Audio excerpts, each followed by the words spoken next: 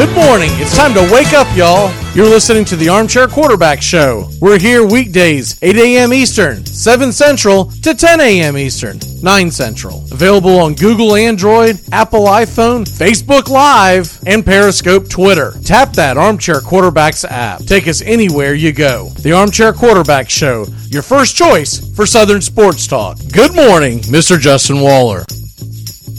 Morning. I don't know much, but I know one thing. Mondays are almost unpalatable without football. Hi, I'm Mac McGee, and I don't know much, but I know one thing. I did catch a little NBA last night. I was surprised how much I got into it as I was getting off work. There were a couple of decent games at the end.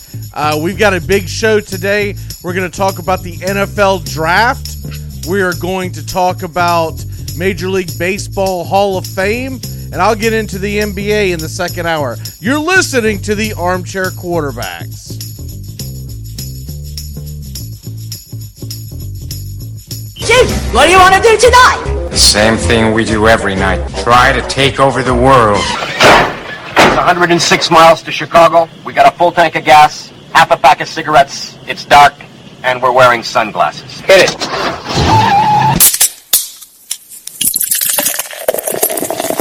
Armchair. Community Access Channel. He's the armchair quarterback. He's full of beer and he's full of snacks. The all-American man with a groove in his head. Hey, howdy, hi, top of the morning to you. Welcome to the Armchair Quarterback Radio Show. I'm Mac McGee sitting alongside Justin Waller. Justin, how the hell are you this morning, sir?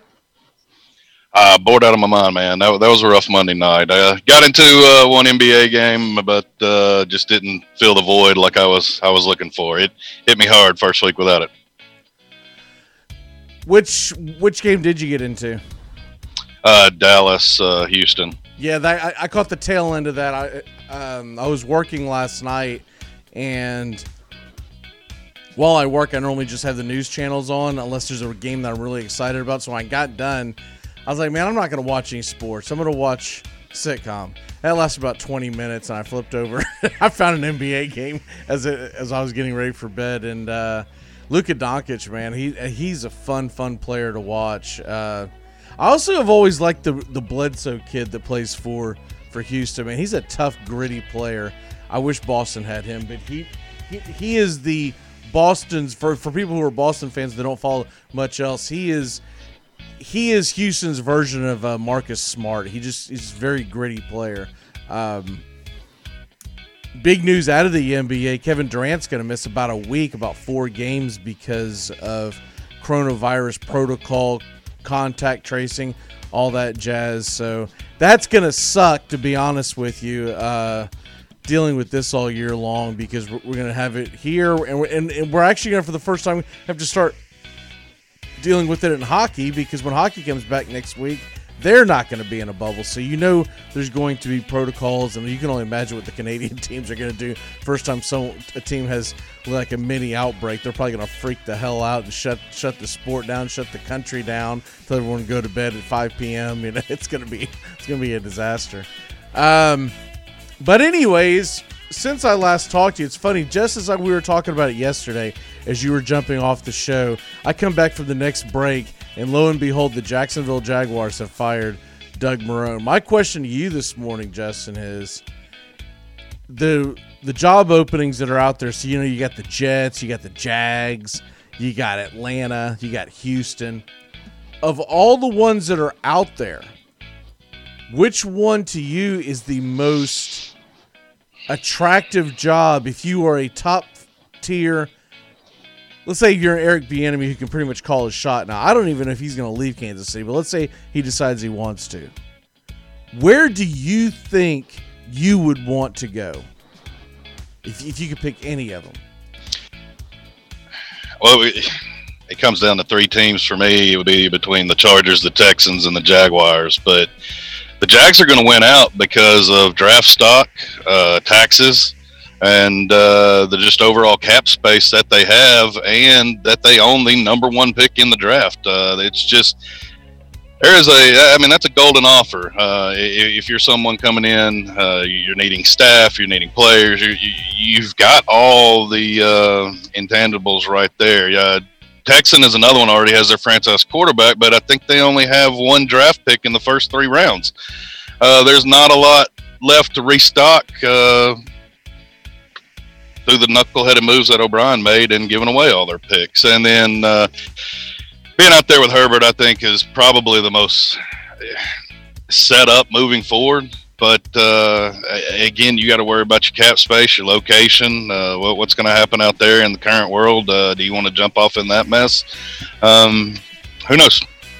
And then you know your dollars that you're offering players out in LA just don't carry the same amount in the bank account when you compare that to the team in Jacksonville. You know, the team that jumps out at me across the board, if I'm an Eric Bieniemy and I want to go in and I want to instantly kickstart my team, I can't help but look at the Houston Texans. Because when I'm looking at the Houston Texans, what I see is Deshaun Watson's top 5 quarterback in the National Football League. It is not his fault that they traded away all his assets, right? Correct. Now, what sucks about going over and taking over the Texans, for people that have forgotten about this, the trades that they've made, they don't get that number, was it 4 or 5 pick that they were going to get a lot. That's actually going to the Dolphins. So that's actually made the Dolphins' job probably the most attractive. It's just not open. So I do like having an already established elite quarterback, and that's where, if I were Eric Bieniemy or an offensive-minded coach, I think that's where I would lean. And I would want to make sure that we were going to set in a general manager in place that knew his stuff, that knew how to build a roster, and I'll take my chances with Deshaun Watson and company. My second pick. Are these? I'm sorry, go ahead. Oh, well, but just the question is why do we always see this completely backwards? I mean, wouldn't you put your GM in place and have him bring in for a philosophy for the coach that you're running, so you make sure you don't have that constant head-butting back and forth between front office and I think you might see it, right? Player personnel. I think it might happen, but today you never know if they're going to hire a guy and he's going to go out and be the general manager as well, because that has happened a few times. Or they want to get their head coach in place to attract a general. What is happening a lot now, you used to go out and get your general manager, and that general manager would go out and get the coach, right? But what's happening a lot now that I've seen is that you're hiring your head coach, and he's going to have a lot to say about the GM. The GM is just going to be the guy who pulls the strings, essentially, because the head coach is so busy. But the head coach is going to be kind of running the show, and they're going more the analytical side of the GM. So they're not worried about bringing in someone with a lot of experience that will be a part of the interviewing process. They're worried about bringing in a guy who's going to build the best roster. So I think that's your answer. I get what you're saying, and you and I are old school, right? And so we're always gonna go, what the hell? Get off my lawn! You know what I mean? But I think that's the answer. Is these general managers are not making the kind of money that the head coaches are, so you want to get the head coach in place, and then you go get the. And then of course there are some instances where the head coach is going to. Sorry, you threw me off when you disappeared there for a second. There are some instances where the general manager is already in place, and they're going to bring in the head coach, because some of these teams have not announced that they're going to fire their general manager. One interesting note that did take place yesterday is that John Elway said that he was not going to. He was no longer going to be the general manager. Excuse me, right? Yes. And that he's going to. It's funny how he worded it. He worded it as, and this gives me a chance to move up, because John Elway just will not admit the fact that he hasn't done that great of a job. So he has to publicly say, I am promoting myself, right? But we all know that realistically he hasn't done that great of a job. They did win the Super Bowl, but that really wasn't a lot of his doing, right? But anyways, that's so not. I just don't want a GM to hold back from the Texans or the Jacksonville, because the new regime doesn't know what they're going to do. I mean, you got to think that they're not going to give another coach GM personnel or capabilities in Houston. So that's number one. Well, who you bringing in as your GM? Same thing I want to see in Jacksonville after you go from 2017 to the roster you're staring at now. Well, what exactly is your GM philosophy? How are you going to run this team? I mean, it's just what I think you're going to need to have resolved before you can pull the trigger on one of these big-name coaches. I think what you're going to look at is most of these teams are going to hire their coach first because it's a money thing, right? If you're going to go in and spend X amount of money on a coach, you're going to go out there, and the way to make him happy and to bring him in is he might want to be involved in the general manager decision. Now, all these teams could do it differently. Shad Khan seems like to me the type that won't do it that way. That he'll figure out his general manager and then he'll figure out his coach. But none of that has been stated yet as far as which way the Jaguars are going. I will say this: the longer you wait, the more behind the eight ball you get because, man, it always seems like it's a longer way away than it is because we're still in the middle of the NFL playoffs starting this week. But as soon as the playoffs end, man, you got to get cracking because the combine begins that following week, and the next thing you know, you're in the draft in what is it? Early April this year, I believe, and it's not as much time as people think. We know from doing our fantasy version of mock drafts that we do, man, we have a hard time cramming in time, right? And we're not even making real decisions. We're kind of goofing off. Right? We're not sitting here. People's livelihoods are not being decided on whether or not. But by the way, we were right. Daniel Jones over Haskins. I just want to throw that little tidbit out there. I got this huge thing with some people on Twitter the other night because they were I forget when it first got brought up. Oh, it was someone made the comment that Justin Fields, and this kind of transitions well into the next topic, but that Justin Fields, as we begin the first quarter, Justin Fields is going to skyrocket up everyone's boards, and everyone that wants to draft him number one overall did not watch much college football, right? And I made the comment, these are the same people that demanded Haskins be drafted over Daniel Jones and even cancel culture Daniel Jones the New York Giants when it didn't happen, right? Man, the firefight that I got on that, I had to turn off the notifications. There were several likes, but then the ones that didn't like were like, that's terrible. Daniel Jones is awful. He's an awful quarterback. What are you talking about? It's a terrible take. Like, Daniel Jones almost took his team to the playoffs this year in his second season. But I didn't get into all that because I'm not going to go into some long Twitter war, keyboard warring, and taking 2 hours off my life. But if you can't see the difference, the fact that Daniel Jones led a team that has no talent. Saquon Barkley's been out the whole damn season. He led a team with no talent to almost winning a division, right? If it weren't for the terrible coaching by Doug Peterson late Sunday night, they're probably in the playoffs. Not with a great record, but they're in the playoffs. Dwayne Haskins lost his entire career behind center at Washington. He threw like one big play, one big touchdown pass his first or second week in the league, and everyone was like, oh no, look out, and he hasn't done anything since, right?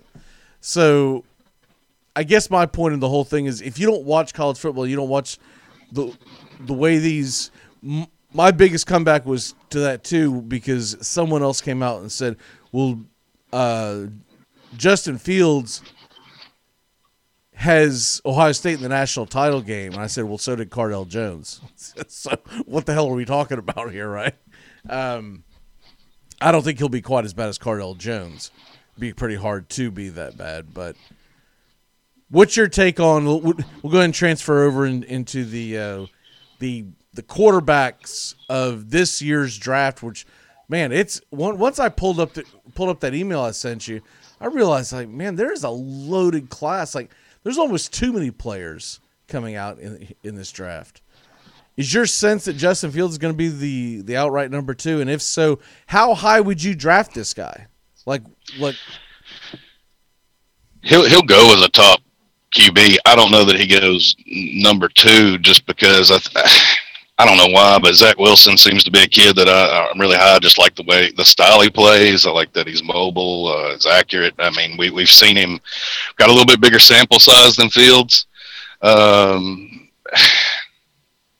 I don't know, man. Every time I see Fields in a big game, I take Indiana and the Clemson game this year, and the big major difference was the defensive pressure. And in one game he struggles, and then the other one he completely dominates. So we'll see. He's going to skyrocket up the boards if he can, and he probably will be a legit number 2 if he can do what he did to Clemson against Alabama. But I have to think that Nick Saban's going to have a way to dial up some pressure, and we're really going to see what he can do when he's facing defense barreling down his throat. I don't like the small sample size this year to move him up enough, and then the 1 year last season, it wasn't enough for me. My problem with Fields is, as good as he looked against Clemson, was that the coaching? Because he looked absolutely atrocious against Northwestern in the Big Ten title game just the game before. And to be that different, and you can't say that Northwestern got this incredible pressure on him, because I watched that entire game. Did they get pressure? Of course they got a little pressure. Any decent defense is going to get pressure. But to basically say that they somehow shut him down, I mean, my God, Bo Nix. I won't say they shut him down, but they rattled him to where he had to make decisions quicker, faster on the fly, and Clemson let him sit there all day long. Right. I guess my point to that was Clemson didn't do anything. I'll tell you one thing that this showed me was that all this hype that we've had for the last several, I guess I want to say years, I almost said months, but really it's been the past 2 or 3 years. We've heard about how Brent Venables needs to be the next head coach at you name the school, right? I felt like he did not adjust at all because I didn't see them bring much pressure. They just kind of let him sit back there and do his thing. And I think of some of the great defensive coordinators of all time, they would have figured something out to at least make the game a little uncomfortable for him. Not saying Clemson would have won, but he just sat back there. What's the old saying? The definition of insanity is doing the same thing over and over and over again, expect different results. They just dropped. They rushed 4. Sometimes I even saw that to where they dropped the extra guy into coverage. They would blitz from time to time, but it wasn't on a regular basis. You've got to come up with something. But anyways, that's for a different topic on a different show. The quarterbacks so you mentioned Zach Wilson out of BYU. I'm pretty interested about him. But what about this Trey Lance from North Dakota State? I'm really intrigued by him because he's 6'4". The ESPN article has it 226, but I've seen him listed anywhere between 230 and up to 240. So he's built like a damn tight end. And well, my problem is with him is, correct me if I'm wrong, but they were ones that played one game this season. He played last year and would took them to a championship FCS. But this season they played the one game and punted the season till the spring. Are we going to get a full season? Or are we going combine? I don't know. I don't know if he'll play. He opting out. How does that work? I would tend to think. So is one game and last year enough of a sample? That's. I would tend to think that. Well, first of all, sorry. Go ahead. Well, I'm not going to kill a kid because his university. Because look, we could have had the same situation with Justin Fields. It came very close to the Big Ten was he going to play. But I don't think he's going to play because would you play this spring if you're going into the combine? Hell no. I'm gonna go out there and get hurt and hurt my draft stock. There's no way in hell I'm playing. I'm gonna go do the combine. They can figure me out, and then I'll go prove myself in the fall or in the summer. But if you're a contender, and I mean I've got to weigh the odds of not playing that spring season and coming back. one more. I mean, if you're looking at the difference of falling to a third or a fourth versus being a first, I mean, what kind of arm talent are we talking here? I haven't seen enough of his games. It questions me with the timing of the season what he's going to do, and with as deep of a class as this is, can he come back and be a first round pick next season? Well, the next question would be, is it if you did that? Now, the one thing I will say is I believe, he's only 20 years old. And I don't know when he turns 21. If he turns 21 this spring, then it probably, once you start talking about 22, 23 years old, those NFL scouts start getting a little antsy, right? But if I'm hedging my bets, I would say he's probably not going to play, because if he plays, we're talking about a guy that could risk an injury more than anything else. And then also, even if let's say you don't get hurt, you're going to play a full season in the spring and then turn around a couple of months later and start playing in the National Football League. Is that good for your body long term? I would say his agent's going to tell him no. I would agree. If he's going pro, he's not going to play. But you better have a grasp on your scouting department. That's all I know. And then the next two guys before we switch gears that I think everyone's going to be intrigued by. You got Mac Jones of Alabama and Kyle Trask of Florida. That pretty much there are some diamonds in the rough there. I wonder what someone could do with a Sam Ehlinger, a Felipe Franks with their kind of athleticism and rocket arms. I think Ian Book could be a good backup somewhere. I wouldn't build my franchise around him. But then you wonder about Kellen Mond of Texas A&M, the big jump that he has made. And they're talking about Jamie Newman of Georgia. I don't know if he's going to come out, but I can't imagine that guy gets drafted very high. What's your take on the rest of the class? I think everybody's getting a backup this season. No more wondering about if Clipboard Jesus is standing back there holding it. There's a lot of depth. I think you're going to see some surprises, and I think you're going to see some kids come back. I think you'll see some agents talk them into it. Coming back, playing another year, and improving their draft stock. I mean, it's just so deep that there's going to be some gems in the late rounds. This is going to be one of them years. It's not going to be Tom Brady-esque. I doubt you see another quarterback going that late, turning into Tom Brady. You'll never see that again. But you'll find some gems in the third, fourth, fifth round. I think some players are going to find, or teams can find their future starters. I just don't know that it's all sitting at the top of the board past Lawrence and Wilson. The most intriguing one for me of all of them is, where does Kyle Trask end up? Because I feel like Kyle Trask, I feel like he's extremely underrated considering the kind of season that he just put out.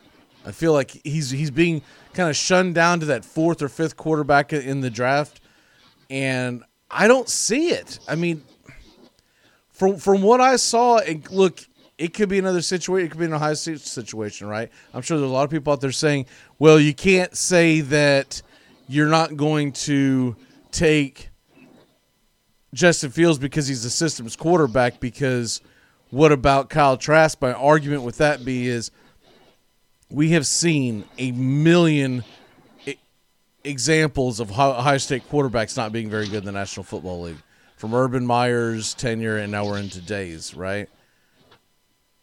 We have seen Dan Mullen give you Dak Prescott.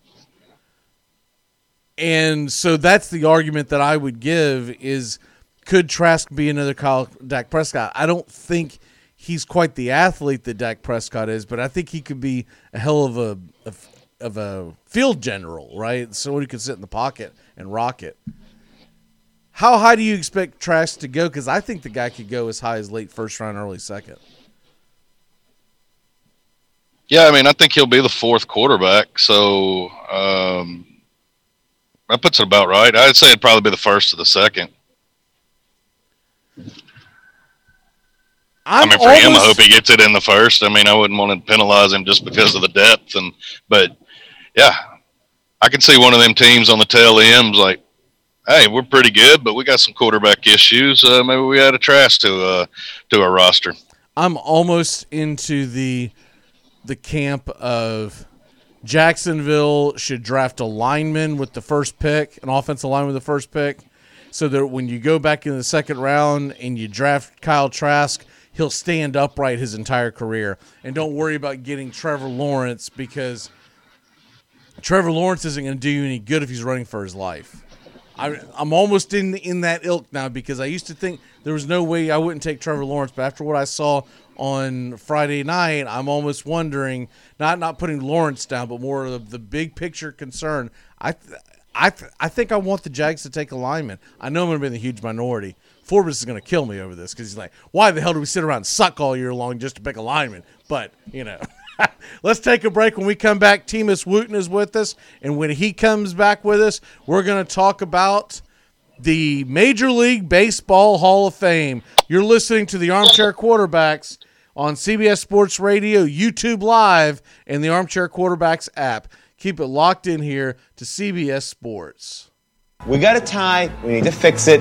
We need a tiebreaker. I agree. Ties are not acceptable in fantasy football. Fantasy football is about proving that you are better than your friends, not equally as good as your friends, okay? It's not communism. We're not coveting Billy Joel cassette tapes and wearing ill-fitting blue jeans. Top Gun Supply is the friendly gun shop. They are a Glock Blue Label dealer for military and first responders. So stop on by at Top Gun Supply at 525 State Road 16, 10 a.m. to 6 p.m., Monday through Saturday. The Friendly Gun Shop, proud sponsor of the Armchair Quarterbacks. Little south side of Chicago is better. Are you crying? Are you crying? There's no crying. There's no crying in baseball. Hey, Kennedy, All right, don't try to strike everybody out. Strikeouts are boring. Besides that, they're fashion. Throw some ground ball. It's more democratic. Catch the Armchair Quarterbacks weekdays right here on CBS Sports Radio. The Armchair Quarterbacks, your first choice for sports, here on the First Coast. Just a bit outside. Shut up, idiot! Moron! You bob for apples in the toilet! And you like it! You play ball like a girl! Come on! We'll take you on right here, right now! Come on! Right now! You're listening to the Armchair Quarterback Show. We're here weekdays. Drive time? Find the Armchair Quarterback Show on Facebook today. If you wanna hang out, you got to take her out. Cocaine. Hello, I'm Mike Lindell, the inventor of MyPillow. For the longest time, I've wanted to come out with the world's most comfortable bed sheets. But up until now, I haven't been able to find anything that held up to my high standards. I finally found the best cotton in the world in a region where the Sahara Desert, the Nile River, and the Mediterranean Sea all come together to create the ideal weather conditions for growing cotton. My new Giza Dream bed sheets are made with this long staple cotton, and I guarantee they'll be the most comfortable sheets you'll ever own. The first night you sleep on my sheets, you'll never want to sleep on anything else. All you need to do is go to MyPillow.com. Promo code ARMCHAIR. That's MyPillow.com. Use the promo code ARMCHAIR. Or call 1-800-319-7392. The number is 1-800-319-7392. Remember, promo code ARMCHAIR to get the best deal around. For the best night's sleep in the whole wide world, visit MyPillow.com. Hi, this is Britney Spears. What up, this Jay-Z. This is Jennifer Lopez. Armchair. We were on a break!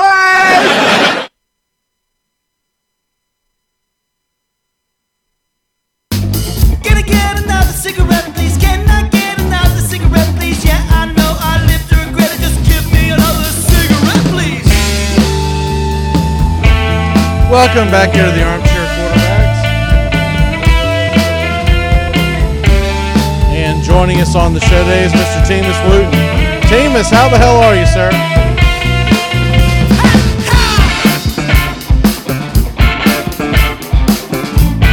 Sorry, Teamus. I did not catch that. What'd you say, sir? I said, good morning. I'm doing well. Yourself? I'm doing pretty good, man. Hanging in there. Trying to deal with all the new buttons and stuff since we went to YouTube Live, and it's a little confusing. But yeah, I see your tree is gone. Yeah, the tree's gone, but the snow is coming down again. So that cancels my trip to Walmart today. North living problems right here, my friend, because I am too southern to be driving around and that mess. It's exciting. Don't let life. the shirt fool you, buddy. That's southern all the way. That's an exciting life you lead there. Well, that canceled Walmart. Might as well go back to bed. Had a pretty nice little Tuesday going. I was going to go to Home Depot. I didn't know if I had time, but no. Amazon will set you free, man. Just let them ship it right to you. Yeah, no kidding, right? I say that, but my wife is out of control with that. Dude, I don't open my front door without seeing 7 or 8 freaking packages. I mean, it's absurd. I feel like I should be clocking in. What's that? I was like that. I was like that in Iraq, but we didn't really have a choice. But there was only so many things you could pick up at the PX that was cool. You know, you got your soap and stuff like that at the PX. But if you needed a piece of equipment or something to do, you know, it was all Amazon. And dude, we kept them in business. So soldiers keep Amazon in business more than housewives. I'm willing to wager. I didn't even know that Amazon would go over and risk into that area. So that's... Well, it takes longer. There's no guaranteed delivery time or anything. They're not like dropping them with drones like they do over here. But yeah, I would say you don't want to be dropping a lot of drones in that area. You might get blasted out of the sky. It was frowned upon. Yeah. You know, it was really frowned upon. It was toothpaste. Could you relax? Whatever, very dude. Frowned upon. Oh, my. The Major League Baseball Hall of Fame ballots are going to be coming out, and already some of the Peter Gammons, and I've got another guy's pulled up that I'm going to talk about here in a second. So before we get into the MLB Hall of Fame ballots, real quick, there's 2 things I want to get into. Before we get into the baseball, let's go ahead and get into the football. Todd Grantham, University of Florida, defensive coordinator, was held on. He's been kept on, which surprised me because usually Tony Aguilera has pretty good pulse on the UF program, and he made it sound like to me all year long that they were going to be getting rid of him. He'll be with us on Friday. I'll be interested to see what his reaction is because it can't be good. But no, there's no reason that. Who gets to, especially in the college football realm where it's always, what have you done for me lately? You know, and he's consistently terrible. How does that guy, does he have like some inappropriate pictures of Dan Mullen or something? Or the AD there? Yeah. I don't understand it, dude. When I thought after that shellacking we took by Oklahoma, the whole game, my wife doesn't like sports at all, and every time she walked through, she actually learned that guy's name because I was swearing so much about it. And she's like, you know he can't hear you, right? I was telling Pat, your wife better have U-Haul in the driveway. As much as your wife may not like sports, I guarantee you she'll know the Red Sox starting rotation by mid-May. You get me, Dave. You get me. You get it. I don't understand why she doesn't. Even my wife will ask me about players, even if they can't remember she can't remember their name. She'll describe him, and I'll know she's talking. You know, the little guy that runs around, Ozzie Albies. Yeah, whatever happened to him? Is he still playing? Yes, he's still playing. Altuve. Yeah. Not Altuve, Ozzie Albies. That is no. Don't put Altuve and Ozzie Albies in the same sentence. Justin, how far are you exactly from team? Run that vehicle through his house. I want to see it live. There's no snow here, Mac. That's all I can report. Ozzie Albies is on his way to the Hall of Fame. Jose Altuve is on his way to hell. That's the difference. Well, I just want to get your take on that. Here's some interesting news that popped this morning. Do you remember a man by the name of Will Muschamp? I do. Yes, the virus of SEC. Yes, I do. Yeah. He turned down the defensive coordinator job at the University of Texas to come back. To come back to what? To the University of Texas. They just got Sarkisian. To go back to Texas. Where? Why? I mean, I don't know. He got fired. Sought after? Not that I know of. Look, if we didn't see this Grantham news, I would have thought, man, is he going back to Florida? Right? Like because he's originally from Gainesville. Like, is there a reason why he's turning down Texas? But since they're keeping on Grantham, I don't know what the hell that's about. I don't know if he's just betting his bet that, Grantham ain't going to be there next year, and I kind of like to come home. So, the hell with it. Well, have you heard? I heard rumors there was talk about Mullen's NFL interest. I heard that. I read that the other day. Don't believe that hype. What the I don't have. I mean, I don't. I have a real problem believing that.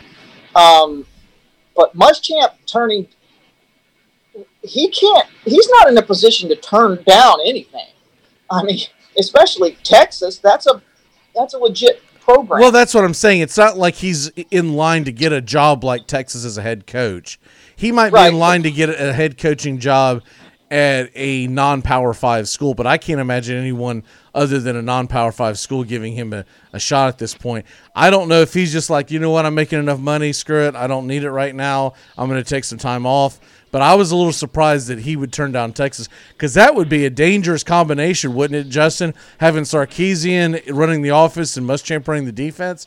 I'm telling you right now, we talked about it yesterday. That would add to the puckering in the old butt puckering in freaking Oklahoma land. Norman. Because they'd be like, whoa, calm down. Who the hell's going to be special teams coach? Vince Lombardi? Knock it off.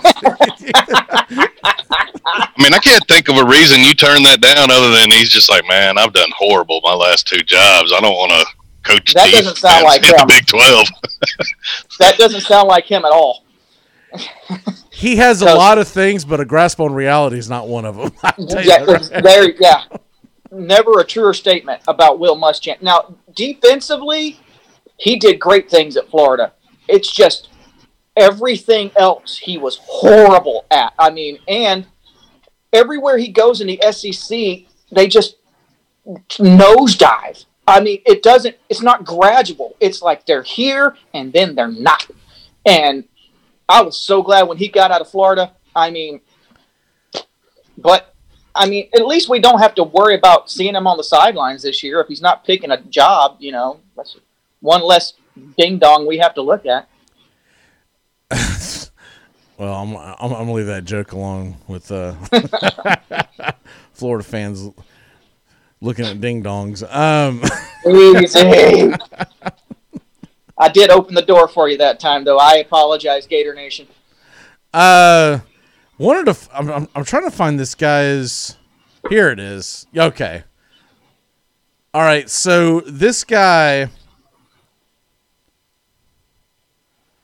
Sam Mellinger's his actual name, but he goes by something else on Twitter. He's got some kind of C. Trent or something like that. I'll find it here in 1 second. He writes for The Athletic. He was on MLB Network yesterday, and he gave his Major League Baseball Hall of Fame ballot. Okay. And before we give ours, I wanted to read this off to you, because remember something when I say these names, he does not have Schilling on his ballot because he questions his moral standards of tweets that he put out 5 years ago. Okay, now listen to these. He worries about their moral standards. But, by the way, before I read these names, he also brought up the fact that he did not hold it against him like he has the moral authority to. He did not hold it against Mariano Rivera to be a Trump supporter. And so it was almost like he wanted a pat on the back because he voted for a Trump supporter when Rivera went into the Hall of Fame with 100%, right? He actually made the statement on MLB Network, and no one really took him to task about the fact that Mario Rivera got 100% of the vote, and and he backed and campaigned for the president of the United States. No one sat there and goes, who the hell are you to tell Mariano Rivera who to vote for, right? Okay? I don't give a damn if you vote for Biden or Trump. It's got nothing to do with Major League Baseball Hall of Fame. I wouldn't put A-Rod in because he started bootlicking Joe Biden 2 months before the election. I'm not putting A-Rod in the Hall of Fame because he's a dirty freaking bum who did steroids. So don't put freaking Mario Rivera in the same ilk, okay? It's ridiculous. But these are the guys that he did put in, because he's not putting Schilling in because he questions his morality. Barry Bonds, Roger Clemens, and then the ones that he does not have anything against is Todd Helton, Andrew Jones, Jeff Kent, Gary Sheffield, Sammy Sosa, Billy Wagner, and Roland. And he has Schilling marked, but he said on air that he did not end up voting for Schilling. That he felt good about himself because he did not like because people who forget, Schilling tweeted out some stuff that was perceived as basically anti-gay, but it has nothing to do with his baseball career. And if we're going to go through the morality of every one of these baseball players, I mean, good Lord, you're going to have like 3 people in there. One, it was after his baseball career was over. Correct. He did it while he was an ESPN analyst. And Pedro Martinez swears by the guy. So he kept bringing up the fact that he comes off as racist. This was this cat's comments. Now, I'm going to pull up his name here in a second. Pedro Martinez swears by the guy, so how racist could he be? Right. Yeah. Anybody on that 04 team goes to bat for Curt Schilling. I don't necessarily agree with his tweets. He is a devout Christian, so that's a whole thing, and he put that out. It's got American right to do that, though. He can tweet whatever he wants. Not everybody's going to agree with it. I didn't personally agree with it, but that has nothing to do with that guy's career. It just, now as an analyst, okay, knock it. He's fair game there because he was an analyst at the time. You can knock him for that, but not for what he did on the baseball field. You just can't. I have a real problem with him because, what is his name again? C. Trent Rosencrans is his name. Or Rosecrans, I'm sorry, Rosecrans. I'd never heard of him. Evidently, he writes for The Athletic, so obviously, he's got some clout.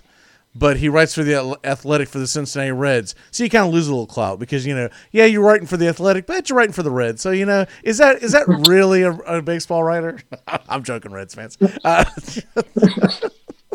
Zing.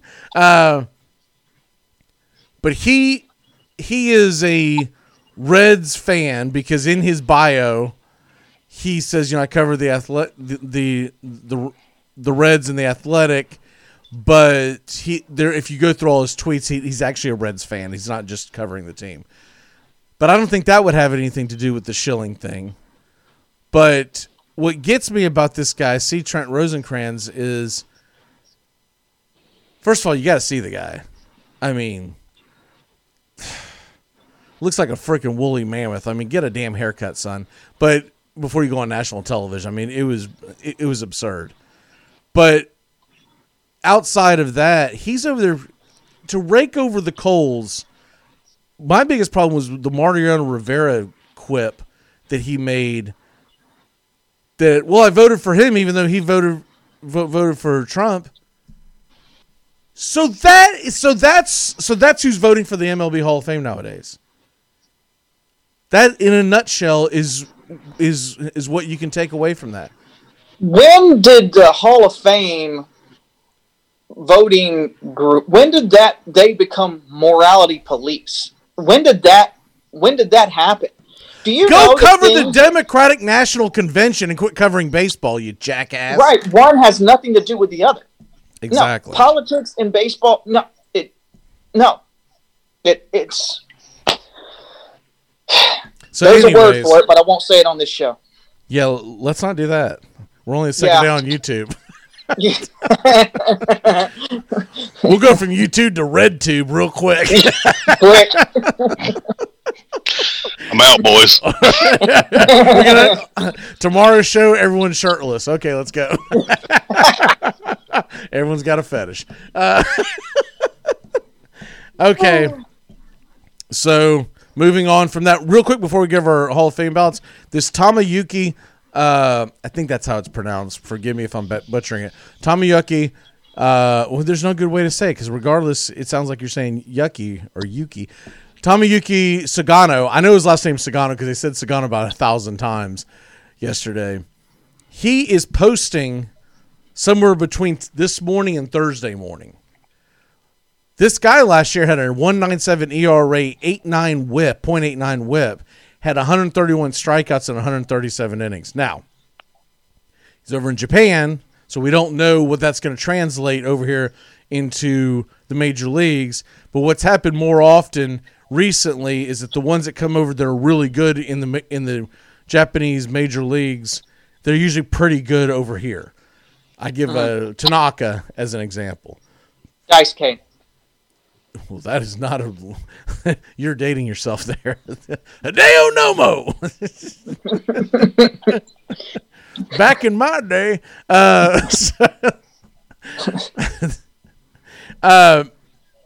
interesting to find out who he ends up signing with, because they haven't really gotten a good grip on who might sign him. But one of the front runners is that the Yankees might be dropping one Japanese-born pitcher for another and getting rid of Tanaka and bringing this guy in. There's no way that happens. Which leads to Tanaka's agent put out yesterday that they are open to signing with other teams than just the New York Yankees or him going back to Japan. What sense does that make? Tanaka's proven. It's his right here. It's his arm issues. And they're worried about him long term, and I get it. I don't know if it's a deal where he wants financial stability and he wants to sign like a 4 or 5 year deal and doesn't want to, because Tanaka's up there in age, so he may not be willing to sign a 2-3 year deal, and maybe that's where the Yankees say. And maybe the Yankees know more than I do. I'm 100% certain the Yankees know more than I do, but maybe they know something that everybody doesn't. I mean, but I'll tell you what. I'll take them down in Atlanta if they don't want Tanaka. We'll kick we'll kick Luke Jackson's ass out of the bullpen. I can tell you that right now. All right, so Hall of Fame ballots. Justin, we'll start with you because you're probably hopefully you have access to your ballot as you're driving safely down the road and flipping through. It's mental at this point, and I can only come with 7 off the top of my head because my disappearing earlier was trying to pull it up and memorize it one last time, and I'm not going to knock everything down. So I've got the 3 bigs at the top. I don't know that's not a general consensus, but Schilling, I think we'll get in. He's on my ballot, and I'm putting Bonds and Clemens in. I have no qualms with that. I've got Vizquel, Helton. My mind is escaping me at this point. Andrew Jones, and you'll have to help me on the last. I can't remember the new ones in. I know Pettit's on there. Pettit got a nod. This might be his second ballot, or is he a newcomer this year? This his second year, Pettit? He's been in there a couple of years because I remember seeing that he barely made the cut. I believe it was last year. You know how they have to get 5% of the vote to be able to stay on, or whatever the cutoff is. I mean, I feel like that if I was on the ballot I got 5% of the vote. They say, yeah, you get to go to next year. I got great. I get to drag this crap out. Just give me 2% so I can get on my damn life. Because I'm not going from 5% to 75% unless they come up with a really new way to look at this game analytically. I'll tell you what, man, that ground out to third base, that's an important thing. McGee did it. He could bunt. Boy, could he bunt. McGee could ground out to third base with the bases loaded like nobody's business. If anyone, if that's the case, Julio Lugo is a shoe-in. If that's the case, or maybe pitchers finally get the vote and they go, "I'll tell you what, I'm putting McGee in because without him, I'm not going to the Hall of Fame." He will look at a called third strike like no one's business. There are a lot of people that are in. The new ballots that are in are Tim Hudson, Mark Burley, Torrey Hunter, Dan Herron, Zito, Aramis Ramirez, Shane Victorino, Burnett Swisher, LaTroy Hawkins, and Cuttier. The only one that I could see on there that I possibly might vote for would be Torrey Hunter. But his offensive numbers are pretty blasé. I just think of him as a great defensive player, so I would really have to do a deep dive on him. But as of right now, I don't have any of the newcomers on my ballot. This is Andy Pettit's third year, by the way, Justin. He got 11% of the vote last year. So this is his third year. Okay. Real quick before Timus gives his Peter Gammons, this was his ballot. Bonds, Clemens, Kent, Rowland, Schilling, Sheffield, Vizquel, and Wagner. Timus, what say you? All right, I've got Kurt in. Kurt Schilling, that 11-2 postseason record, the bloody sock. I mean, he did one of those games, well, two of those games on one leg in the postseason, and won both. Even though he voted for a guy that some people don't like 20-something years later, like you're still going to... Yeah, I'm willing to overlook it. Because, well, it's stupid. I have Clemens and Bonds both in. I was never one of those people, they took steroids when it was legal to take steroids. I was never one of those people. And if you are one of those people, God bless you, but I think they've waited long enough. They've punished them long. They should have been first ballot, but so I got Clemens and Bonds in. My alternate, I like Vizquel. I liked watching him play. I think he's one of those that, like Hunter, I have him in there as well, but that's fielding. I don't see the numbers on the offensive side. They're on a bubble, I think. I like Helton, and Pettit made the list. I do think if Clemens and Bonds are going to get in, this is the year they have to get in. Mm-hmm. Because you're going to have other years down the road where much bigger names hit the ballot for the first time, and they're just not. You can only vote for 10. Is the most that you can vote for. You don't have to vote for 10. You don't have to vote for anyone if you have your vote. But if you're going to make the move, this is it. This is their 9th year. If they wait till year 10, I think it's going to be very difficult for them to get in. I don't have the class in front of me, but I believe the class next year has some pretty big names. So this is a perfect year where there just wasn't anyone outstanding that's coming in. Okay, so mine is much shorter. I am one of those people that do not want to vote Clemens or Bonds into the Hall of Fame. I've talked about a million reasons why. I'm on the John Smoltz side of it that it doesn't feel right now. I won't have a problem with if the Veterans Committee puts them in down the road, but I feel like that should be up to them, and they should have to wait a little longer because of what they did. And there's too many other players who did not get in because of this steroid thing to slide them through the door. Because Rafael Palmeiro, for all intents and purposes, is a Hall of Famer. He wasn't put in Mark McGwire. He wasn't put in. Even for that right, Sammy Sosa should probably be in the Hall of Fame. But these guys weren't put in, so that's my point is if they want to put him in with the Veterans Committee, maybe put something on the plaque, I can live with it. I just personally don't want them on my ballot. So Who I did put on, and that's another reason why I don't have Pettit on there, is because Pettit and his steroids issue. Though Pettit is one of the greatest postseason pitchers of all time. So it's yes, he was. But yes, he was. What he did, I don't know. Did he do it to the degree of Clemens? Who the hell knows at this point? But he was busted. That's why I won't put Manram in, because Manram is one of the greatest right-handed hitters I've ever seen. But I can't put him in. Yeah. I'm not putting him in either, and I'm Red Sox. I mean, him and Poppy were the best 1-2 punch you could ask for, but yeah, Manny's not going to get my vote. So the guys that I have in is I've got Andrew Jones in. I just feel like his glove for 10 years is good enough to get him in. And his offensive numbers are not terrible. They're solid for a Major League Baseball Hall of Famer. So I'm putting him in. Jeff Kent is way overdue, and why he's not in, I will not understand. This is his 8th year. He's only at 27% from last year. It's asinine. Without him, there is no Barry Bonds. Jeff Kent was as good, and they always try to point to his defense, and the analytics have shown his defense was damn near elite. He was at the top of the National League in fielding at his position his entire career, but it's this thought process that because he was a bigger guy, he wasn't a great defensive second baseman. He was very good. Todd Helton, I've got to put in. I don't know why he's not getting more love. Only 29% last year. Ugh, really? And Omar Vizquel is the best fielding shortstop that has ever played the game.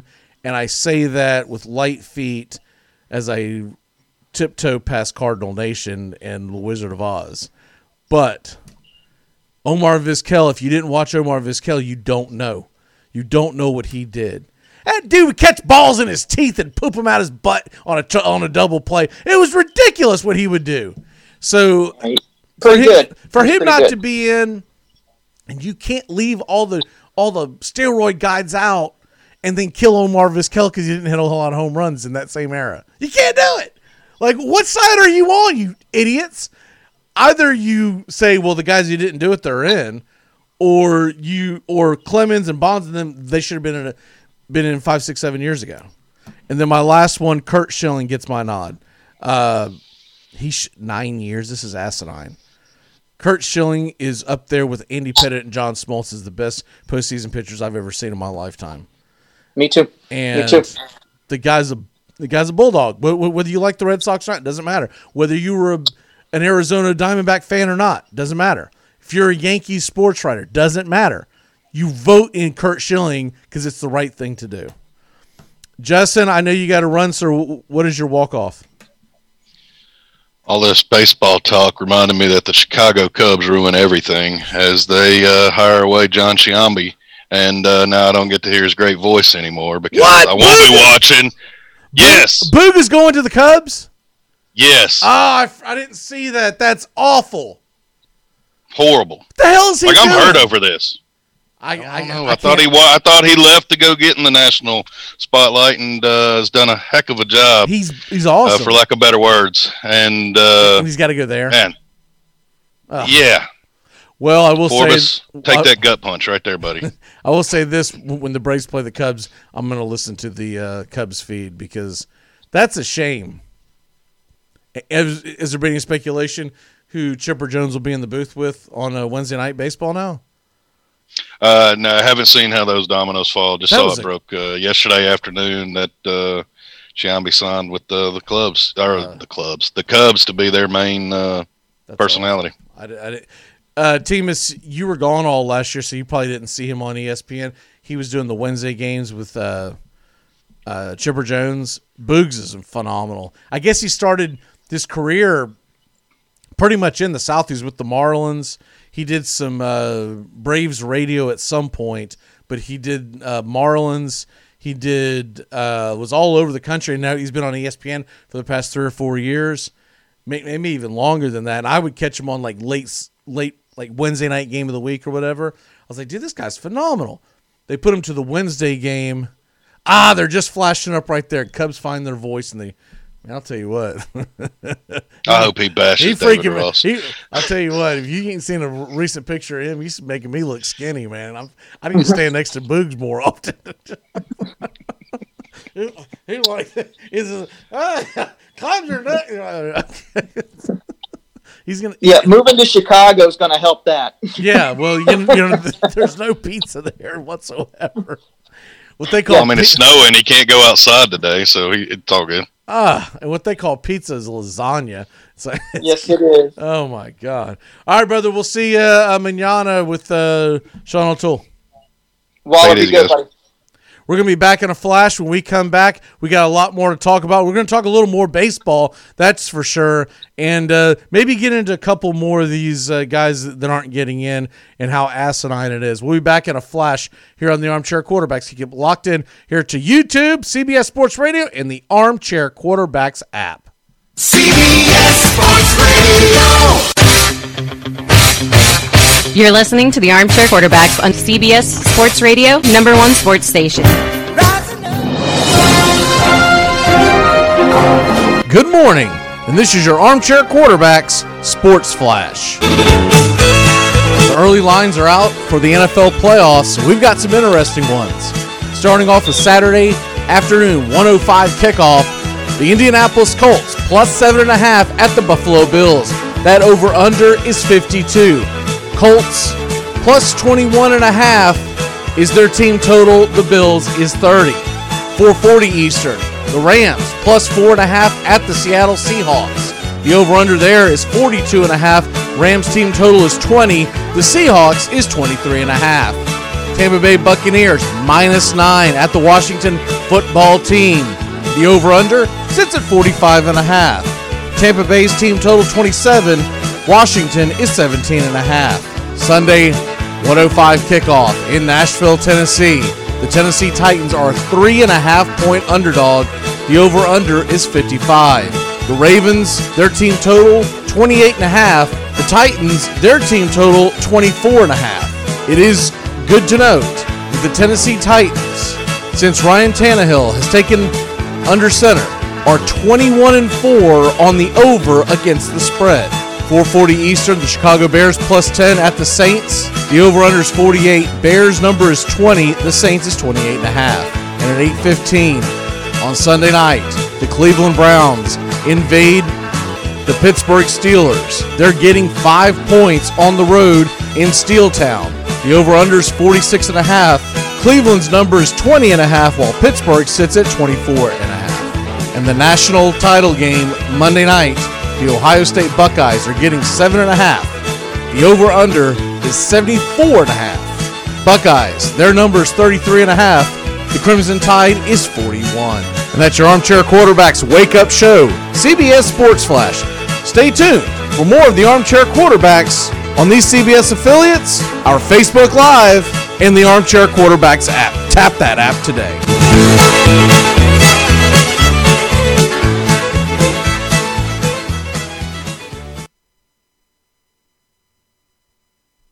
The Medicare annual election period deadline is almost here. I'm Meredith Vieira, here with examples of people who started their search for coverage at myhealthpolicy.com. Meet Larry. He likes doing things online, so he started at myhealthpolicy.com. I took my time and found the coverage I was looking for. And done. Next is Mary. When she wanted answers, she picked up the phone. I wanted a local perspective on plans, so I called myhealthpolicy.com and done. Switched to a better plan. And Michael. I met with a local licensed insurance agent face-to-face. And done.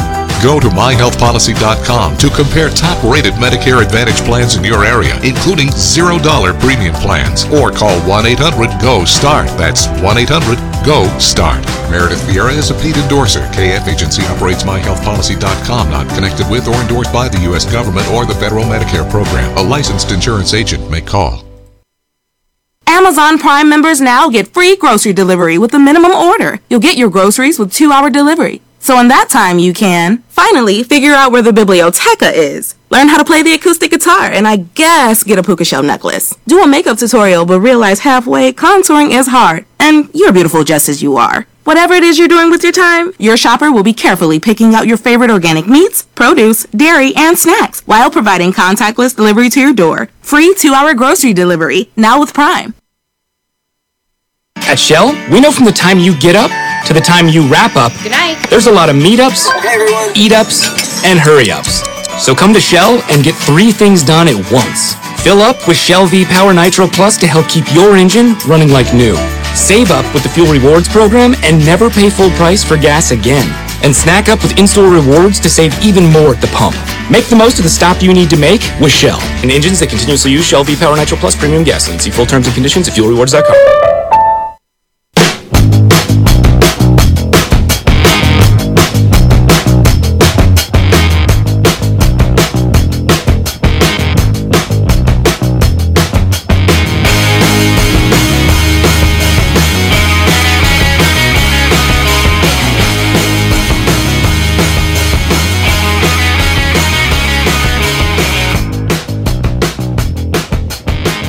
Welcome back here to the Armchair Quarterbacks.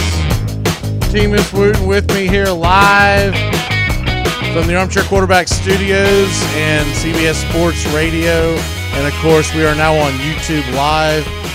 Hopefully we get more people to start chiming in on YouTube Live.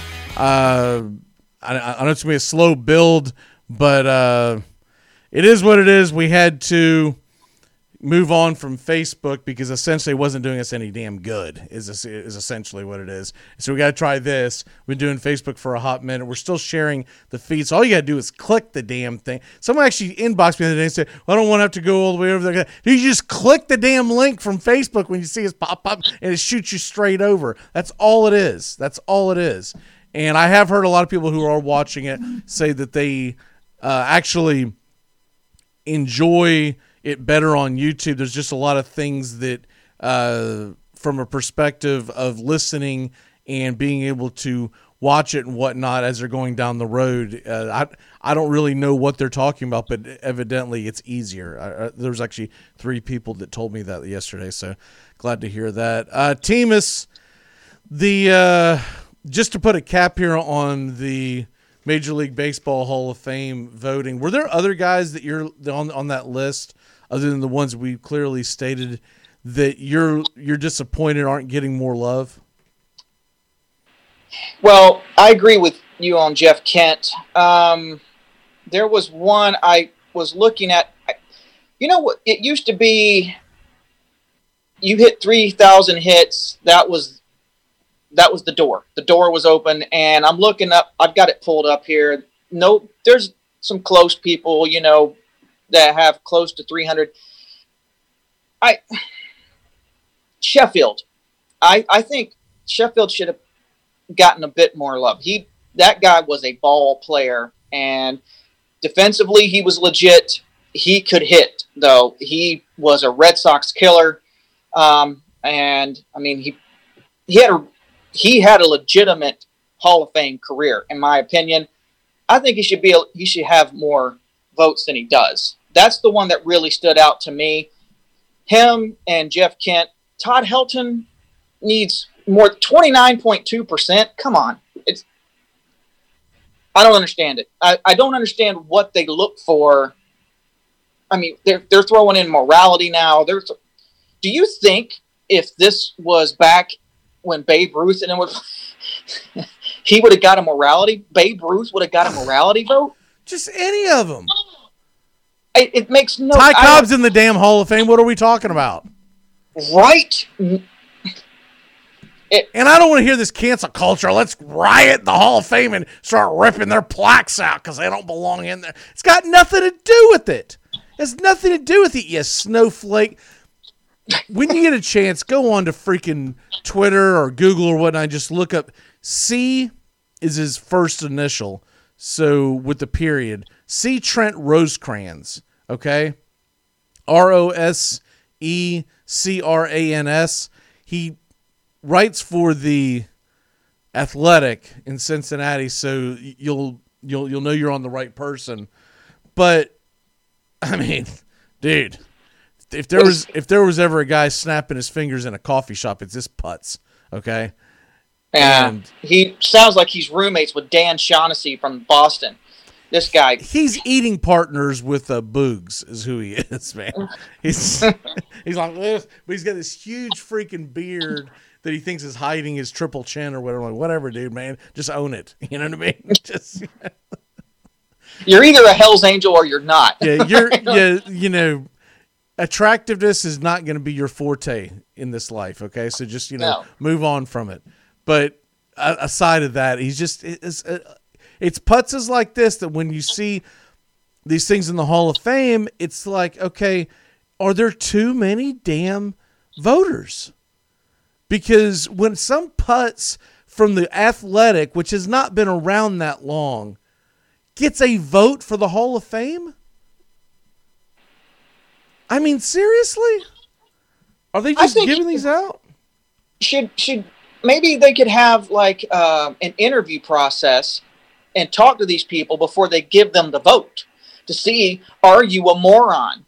You know, maybe you could just ask them that right off the top so we can save each other time. Excuse me, are you a moron?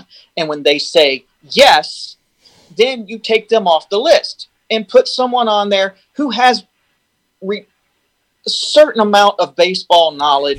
Here's a problem with him. You go to Google and you try to find his Wikipedia page. You know what it says? It does not exist. So he's that big of a deal. Okay. You have to go to like LinkedIn. Or if you put Rosecrans in there, it goes to some inventor from the early 1900s. I mean early 1800s. If you put his last name in. Yeah, it checks out. Yeah. So it's like they're just giving it to anybody. And look, senior writer. That is a damn give. I mean, that is a. How many senior writers are there for the Athletic and ESPN? Everyone's a senior writer. What does that mean? You've been there 4 years? Because I was a senior once. I mean, what the hell senior writer mean? Hey, I was a senior twice. What's up? Exactly. I'm a double senior writer. It's just people like that drive me bonkers because never mind. I was trying to find out find out more about this guy, but you go into LinkedIn because let's do a quick security check. They want a retina scan from me. They're like, no, let's not and say we did, and maybe that's why LinkedIn died. Yeah. Plus, I'm not sure he's worth it, honestly. I was just curious what he did beforehand, but you can't look it up without getting into this whole thing of because his Twitter handle doesn't tell you anything. Like, it doesn't tell you I used to be this. It just says I covered the Reds for the Athletic. That's it. And if I'm going to guess the guy's in his early 30s, that would be my guess. So I have forgotten more about baseball than this putz will ever know. Okay? So I'm supposed to rely on his expertise on who goes to the Hall of Fame because he didn't like a voting choice.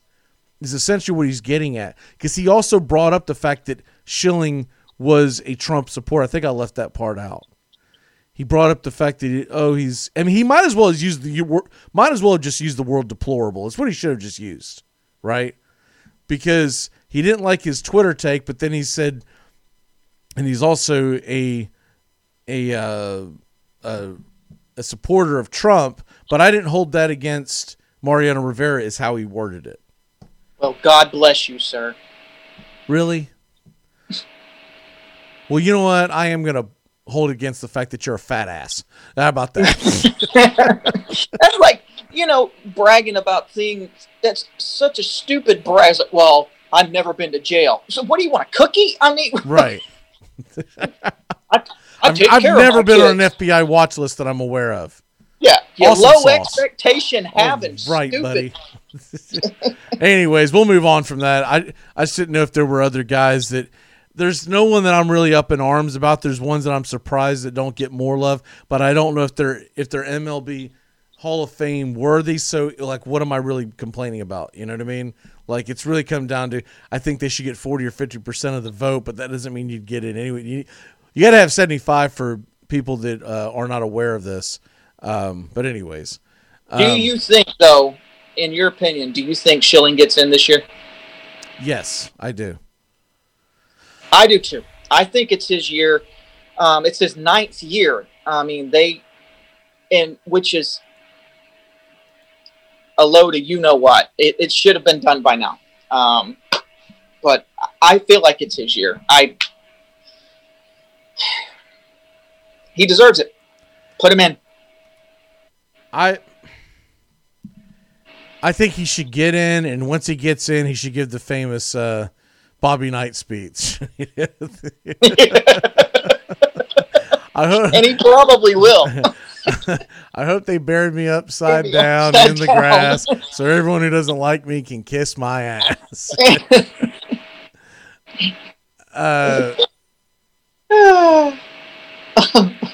Okay, so I'm looking it up. It was from 2015 is what he tweeted.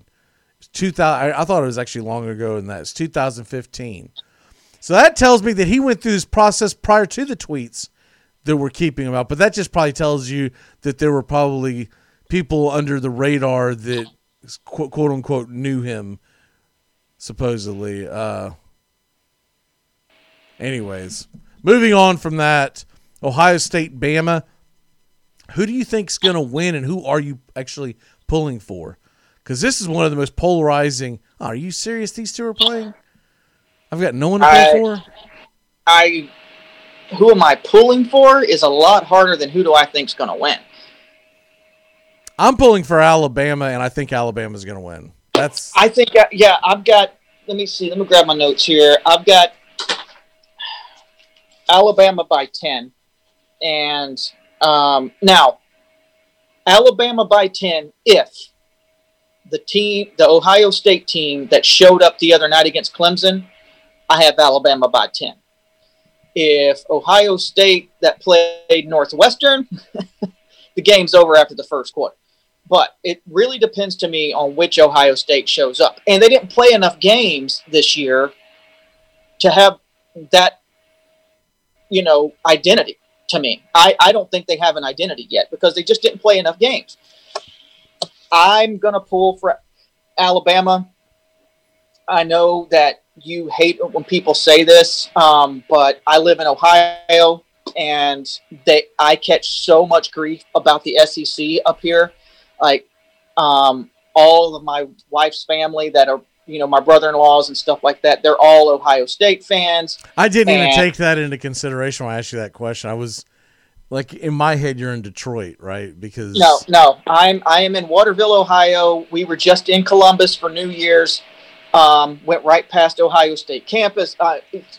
They hate the SEC up here. They hate it.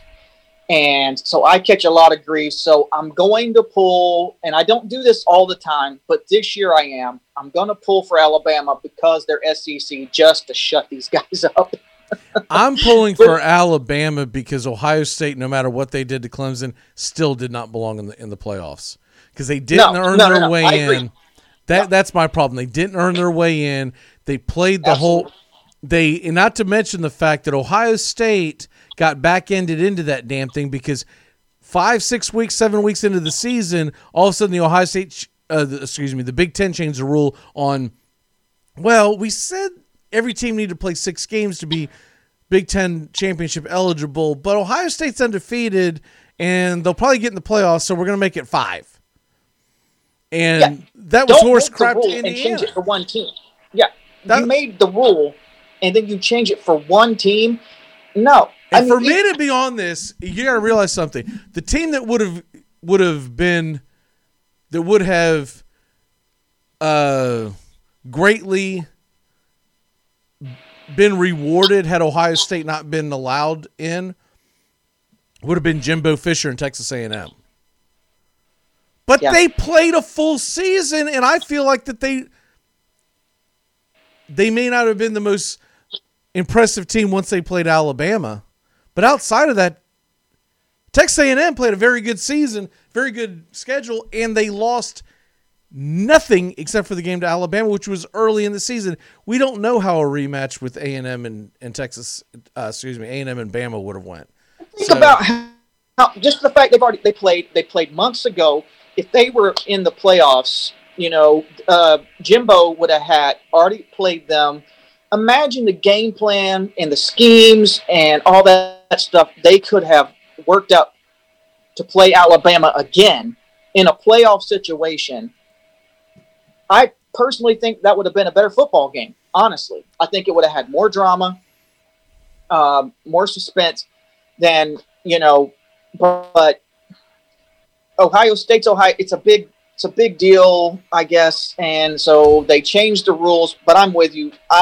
So while I was goofing around here, looking around on Google and whatnot, so I knew that Schilling had said some crazy things about the gay and lesbian community. And what they're calling racism is actually more of religious sect that he's hitting. I did not remember this tweet. He's got a picture that he retweeted. There's no way he made this of Hitler standing there, and the caption says, "It said only 5 to 10% Muslims are extremists. In 1940, they said only 7% of Germans were Nazis." How did that go? And that's what got him in trouble in 2015. I think he had something prior to that, so I'll take the statement back that he didn't do anything until 2015. I think there was something prior to that, but that's... Yeah, I believe there was something prior. Like I said, I didn't agree with the tweets at the time. It wasn't... No, it's for someone in the public light and whatnot. You have no business doing that, right? I mean, no. It's just, like, what the hell are you doing? I mean, what? Come on, man. It doesn't even matter what you actually believe. What are you doing? Nothing, but I will say this. Social media was fairly new. He was probably real damn new to Twitter. And if he could take it all back, he probably would. But sure, I will give him credit for not completely kowtowing and lying to the American public and saying someone hacked me like they normally say. Right? I got hacked. Yeah. Okay. You got hacked. Okay. Because someone had something out for you. So yeah. Okay. Anyways, yeah, I'm pulling for Bama, and I can't believe I'm saying that because I'm just not a Bama fan. But there's also another reason. Did you know that the quarterback for Alabama, Mac Jones, is from Jacksonville, Florida, and actually played his middle school around the corner from where my house is here in Mandarin. So that's another reason to pull for a kid. I'm not necessarily pulling for Alabama. I'm pulling for that kid to win the national championship. And I'm kind of tired of hearing about this past weekend. All we've heard about is how great Ohio State looked. Did no one pay attention to the fact that Alabama absolutely beat the brakes off of Notre Dame? That game was never even a contest. Anyways. That was I hate Notre Dame. Like, I hate them so much. Look, I'm going to say this, and I want to make sure I'm crystal clear. Notre Dame, now that they are no longer in the ACC again in football, they're independent, right? They are exactly what their definition is, and this is going to piss off Notre Dame fans. You are a non-Power 5 conference football team. And there is no damn difference than watching Notre Dame football get to the national title game than if we would have saw the Cincinnati Bearcats in the national title game. But Notre Dame's got this history from the 1920s that everyone wants to embrace. And when they play a pretty easy schedule, even the ACC cherry-picked very easy games for them this year. They had 2 games that they had to be concerned with, and that was it their entire season. It was Clemson, and it was North Carolina. But they didn't play any of the other big boys. They didn't play Miami. They knew Florida State was having a down year, so they put Florida State on there, right? So Notre Dame was cherry-picked with this, but normally Notre Dame plays it's an incredible schedule. No, it's not, because it's teams again in the Pac-12. You know, they're playing Stanford and Southern Cal. They're playing Navy. I mean, what the hell is this? 1938? Yeah. We don't give a crap about what's going on. When the hell are you going to play out a conference game below the Mason-Dixon line? They never do. Or they rarely do. This coming season, they're going to play Florida State. They're probably going to kick the crap out of them because Florida State is in shambles right now. But normally, a Florida State team loaded to bear arms would beat the brakes off of Notre Dame. Sadly enough, Florida State's actually got a fighting chance in this because we're getting the new quarterback in from UCF, and they're losing their quarterback to the NFL draft, so you never know. But I'm not going to bank my wallet on the fact Florida State's going to suddenly look like a football program in 9 months. But well, it's I mean, what was it, like 6-7 years ago when Notre Dame went to the national championship and played Alabama, and Alabama just the game was over by the time they announced the players. I mean, Alabama just rolled every time they play somebody of anywhere in the South. It's a no contest game. But everybody, it's Notre Dame, and okay, Rudy was a cool movie, but that's all you got. That's it. I hate Notre Dame. Yeah, I really do feel like Rudy's got a lot to do with why Notre Dame's still being pushed upon us. Have you seen that Disney crap? Okay. Have you seen the Disney crap that they're coming out with, or maybe it's already came out? That says it's some Rudy type crap on Disney for Clemson. My wife showed it to me. I was like, yeah, chance in hell I'm watching that. I'll tell you that right now. I was like, it looks, first of all, like the previews just looks like junk.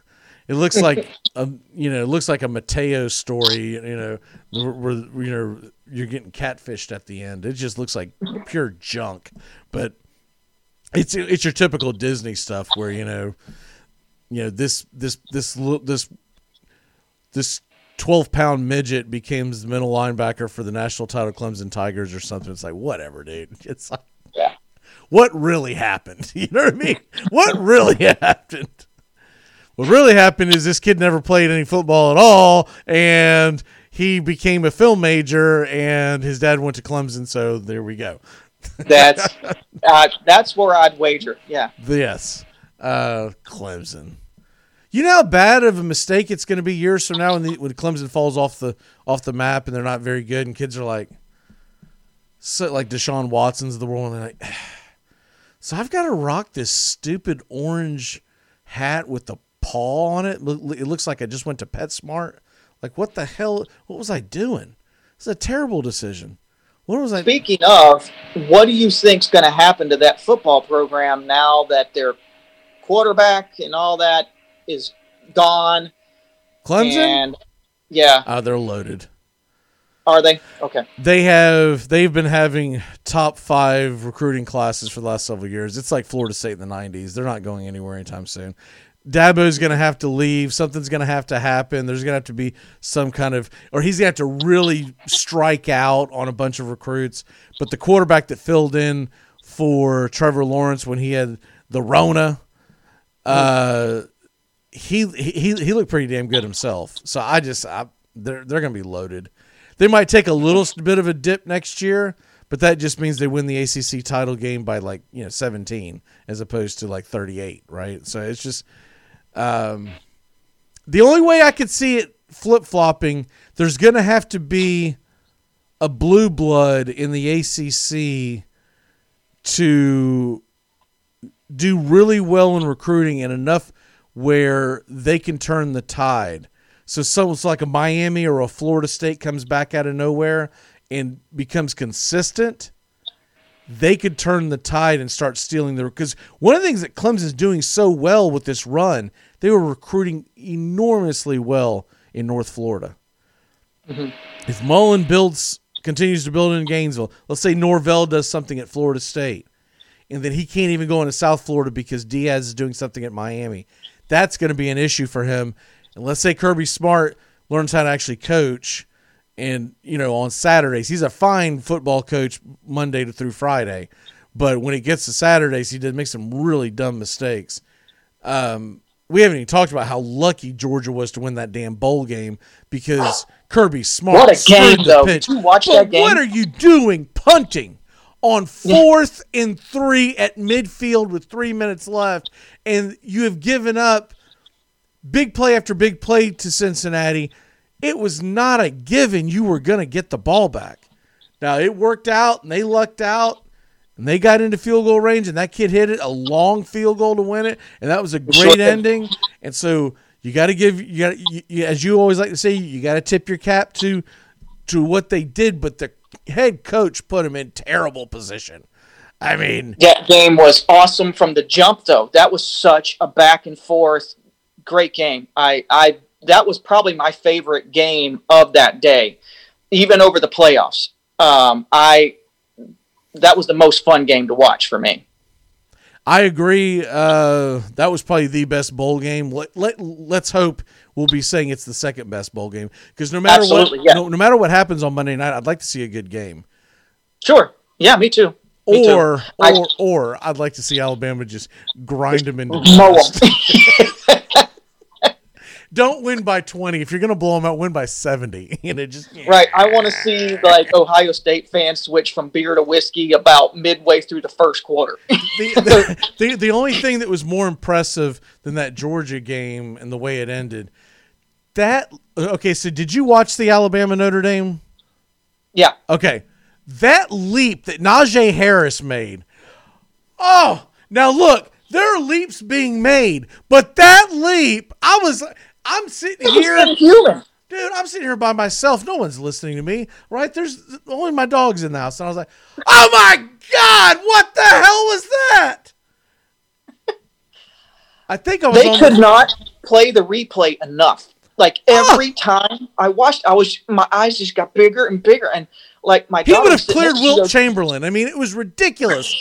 He was just, I kept looking when they showed the replay. I kept looking for a trampoline that he jumped on. I was like, what in God's name is that?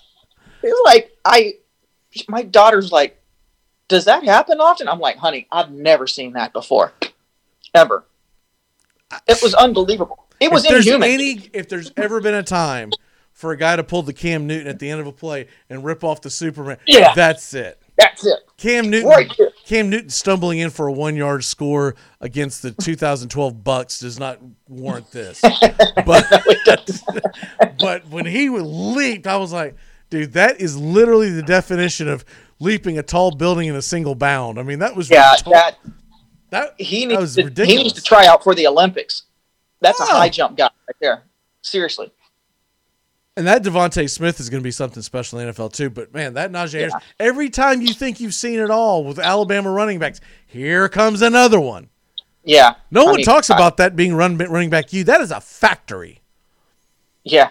You look at the elite running backs in the National Football League, they all played at Alabama over the last decade.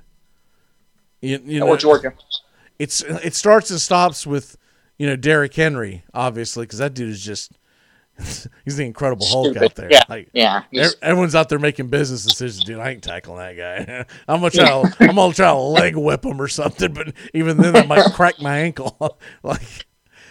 I'll take the chop block penalty. Just throw the flag. Yeah. The scare. I was thinking about this the other day. The scariest thing you could ever see in the National Football League is if you had Lamar Jackson at quarterback and Derrick Henry at tailback, and then it wouldn't matter who you put as the fullback and you just ran like a version of that offense where it's like, oh my, because look, already Tannehill is getting wide open on bootlegs. He scored the game-winning touchdown on Sunday. He actually scored 2, but he's done this a few times this year where he runs on a bootleg and Tannehill's got legs. He gone. You imagine if they had Lamar Jackson? I mean, it'd be a wrap.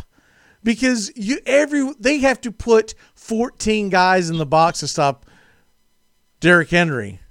All it takes is, Timus, you or I would have scored touchdown Sunday on that because they were all buried in there. They're all laying on the ground thinking they'd finally tackled Derrick Henry, and he's just sitting there like smiling. He's probably still stiff arming them. Get off me, fool! Dragging them down the field, looks down. Hey, did you gain weight? I don't know if you've seen some of his stiff arms over this past football season, but some of them are just embarrassing. The one that he did to Josh Norman of the Bills, I thought was one of the greatest takes I had heard. I don't remember who it was. It was someone on ESPN. I want to say it might have been Booger McFarland, but it could have been Marcus Spears. Regardless, if you haven't seen this happen early in the season, they'll show it sometime this weekend. Henry's running towards the sideline. He could have actually just walked out of bounds. He planted his foot and took Josh Norman, who talks a lot of smack, grabs him and just launches him into the Buffalo Bills bench, and then just to get a couple extra yards. And the take was, that man has kids. He has a wife. He's got to go home and explain to them the rest of their life, his life, what happened to him on that play. You should be ashamed, Eric. I can't do it justice. It was like a 5-minute soliloquy. They might as well drop the stage lights and put it was funny as hell. It was almost in tears, like not laughing tears, like crying tears. He goes, "It ain't right, Derrick Henry, what you do to these boys." And I was like, "Get him, baby." He's from Jacksonville, just north of Jacksonville. Yulee. I don't know what they feed him up in Yulee, but my God. Wheaties and beer, apparently. Every time I see him run, I was like, man, that's what I would be if I just worked out a little bit. We're about the same density. I'm gonna have to have a hell of a stiff arm because I'm not outrunning anybody. I'm probably gonna actually throw the ball down and just start chucking people. Dude, I got a combat injury in my hip and spine. I'll beat you in a sprint, dude. No, I know. No, you won't, because I'm gonna trip your ass, and then I'm gonna crack you right in your freaking hip. Then I'm gonna drink a beer and smoke a cigarette all the way to the finish line.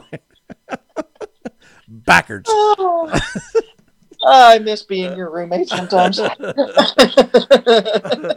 What's your walk-off for the day, sir? Okay, my walk-off. Listen, enough's enough. Put Schilling in. You got to put him in this year. Oh, I mean, it's enough already. It is. It's enough. I guess it comes out in about 2 weeks. A little over 2 weeks. Okay. When it comes out and Schilling isn't on that list, I lose all respect for the voters. If it doesn't happen this year, it should have happened before, but enough's enough. Oh, and let him not get in on one vote. Me and old Cincinnati Red's gonna have a celebrity boxing match on YouTube. I'm gonna yank that beard and choke it around his freaking little hipster doofus eyeballs.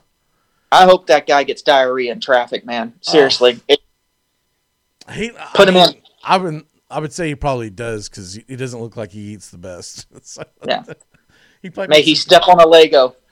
That's all I'm saying. He probably makes some questionable decisions for a breakfast. Is all I'm getting at when you see this guy. Yeah, not a lot of fiber. By the way, if you haven't caught it yet, Jerry Seinfeld's got a new stand-up on Netflix. Decent. All right, it's decent. It's not like it, but it made me think of something. He's got a whole thing about Pop-Tarts. It's actually pretty spot on. But anyway, good to know. It's a good way to kill an hour. All right, brother. We'll see you Thursday.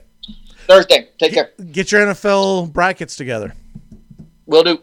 We'll be back in a flash here on the Armchair Quarterbacks. Keep it locked in here. CBS Sports Radio, YouTube Live, and the Armchair Quarterbacks app. If you haven't done so already, tap that app today. We are the Armchair Quarterback Show, your first choice for sports talk live from the First Coast. Pour me, pour me, pour me, pour me a shot of whiskey.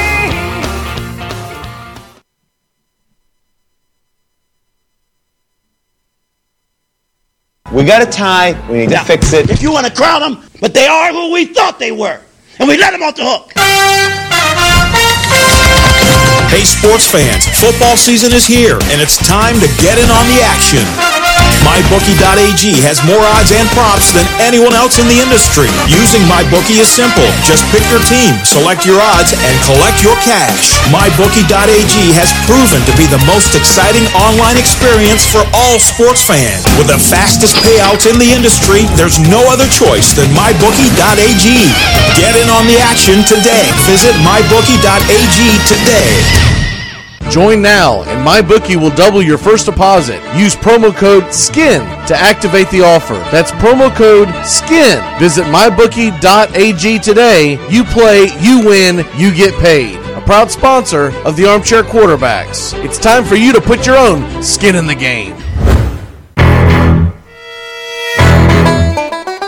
The Armchair Quarterback Show. Weekdays, coast to coast, Southern Sports Talk Radio. Find us on Facebook Live today and tap that Armchair Quarterbacks app. Your first choice for sports talk, live from the First Coast.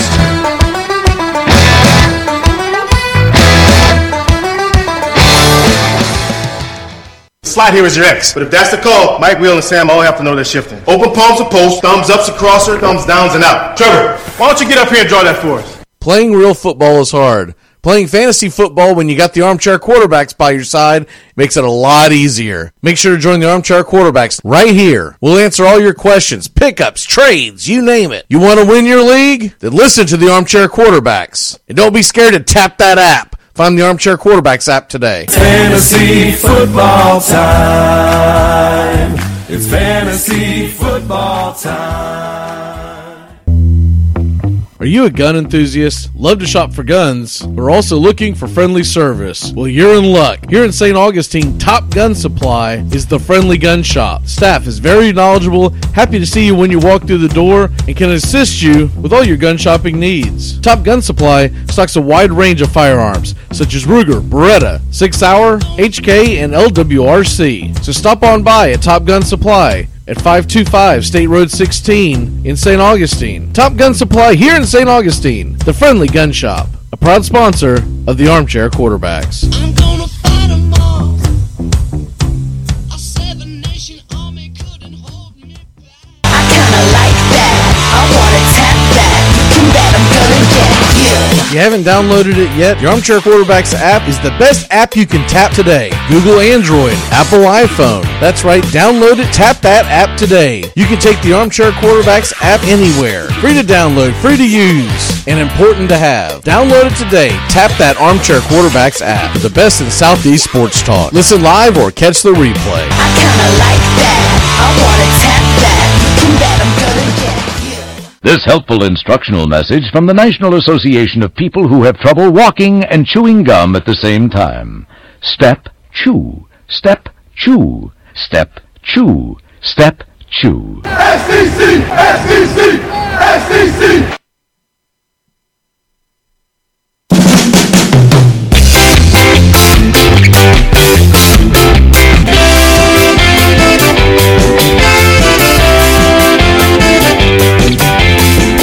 Welcome back to the Armchair Quarterbacks.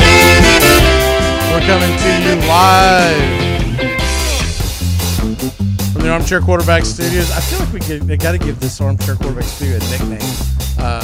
But anyways, CBS Sports Radio, and of course, that Armchair Quarterbacks app. Tap that app today. But more importantly, go out there and hit the YouTube button, because we're going to be going YouTube for the foreseeable future. And to be honest with you, I don't know how long we're going to keep the app going, because YouTube is going to be our thing to focus on. But we're going to play that by ear. I'm not going to make any drastic decisions in the next several months, but we'll just see how that goes. But the app is great for if you want to listen to it going down the road and whatnot. So let's get into the NBA. We haven't really talked NBA in a hot minute, mainly because everyone quit watching the sport, but we're going to try to give it the old college try, as they say. We'll get into college basketball here in a second.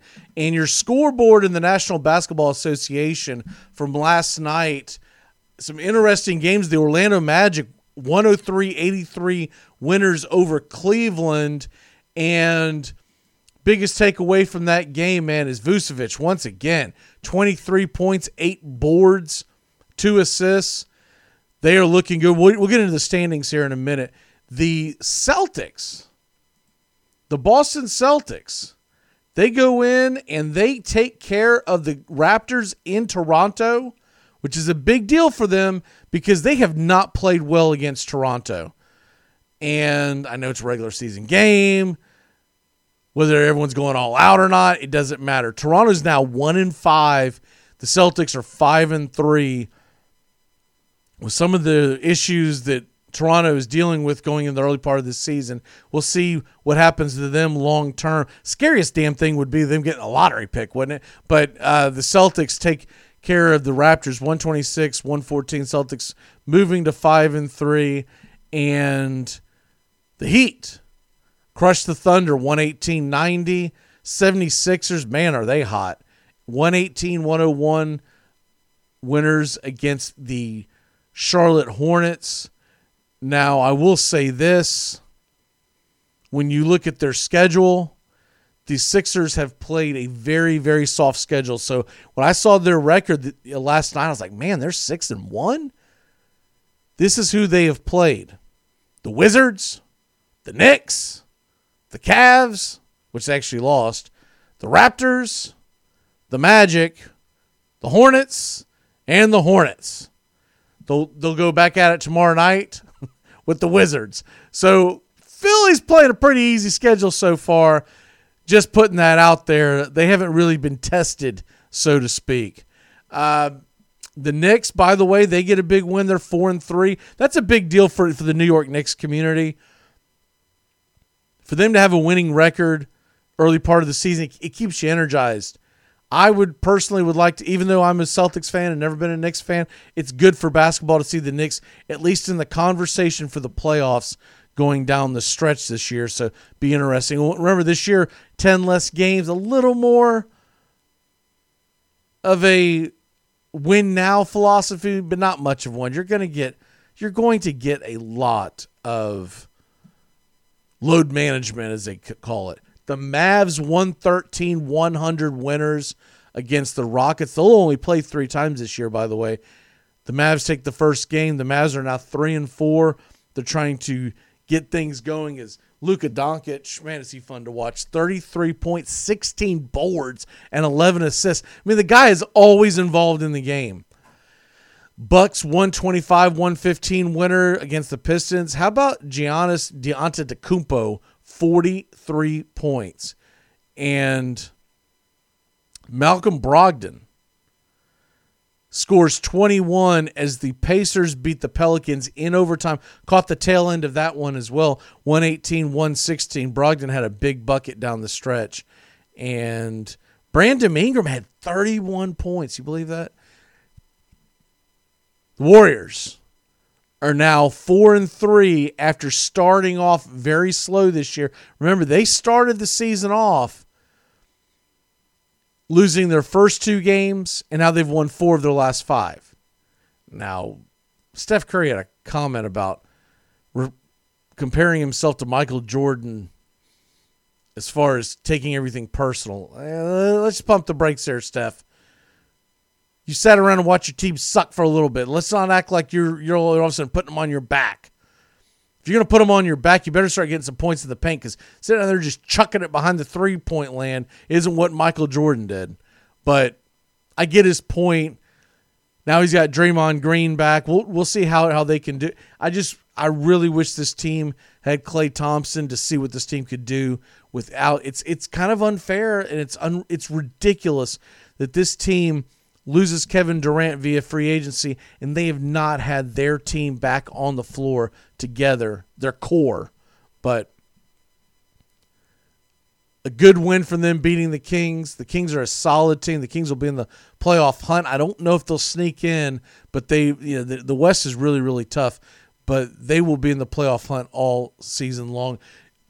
James Wiseman, by the way, the rookie, he had 17 minutes played, 10 points, and 4 rebounds. He's actually had much better lines recently, but for whatever reason only played 17 minutes. I didn't see that he was injured or whatnot. I'll have to look into that. But looking at the NBA standings, this early part of the season is very early. I get it. I'm not going to overly flip the hell out about it. But let me see. We got the division standings threw me off for a second because immediately they went to conference standings. Like, did they get rid of divisions in basketball already? But here we go. The Eastern Conference, the Atlantic Division, you got the Celtics and Sixers up at the top. Knicks hanging in there. You got the Pacers. I think the Pacers are it's going to be them and the Bucks just running away with the Central. When you look at the Cavs and the Bulls and the Pistons, they're all in rebuild mode. Then you got the Southeast, and this is going to be interesting because Miami, will they have a little bit of a hangover for making it the finals last year? And if so, can Orlando and Atlanta capitalize on that? You're still a long way off if you're a Charlotte or Washington fan. But I'll tell you what, Washington's going to be fun to watch, right? They're going to put up points.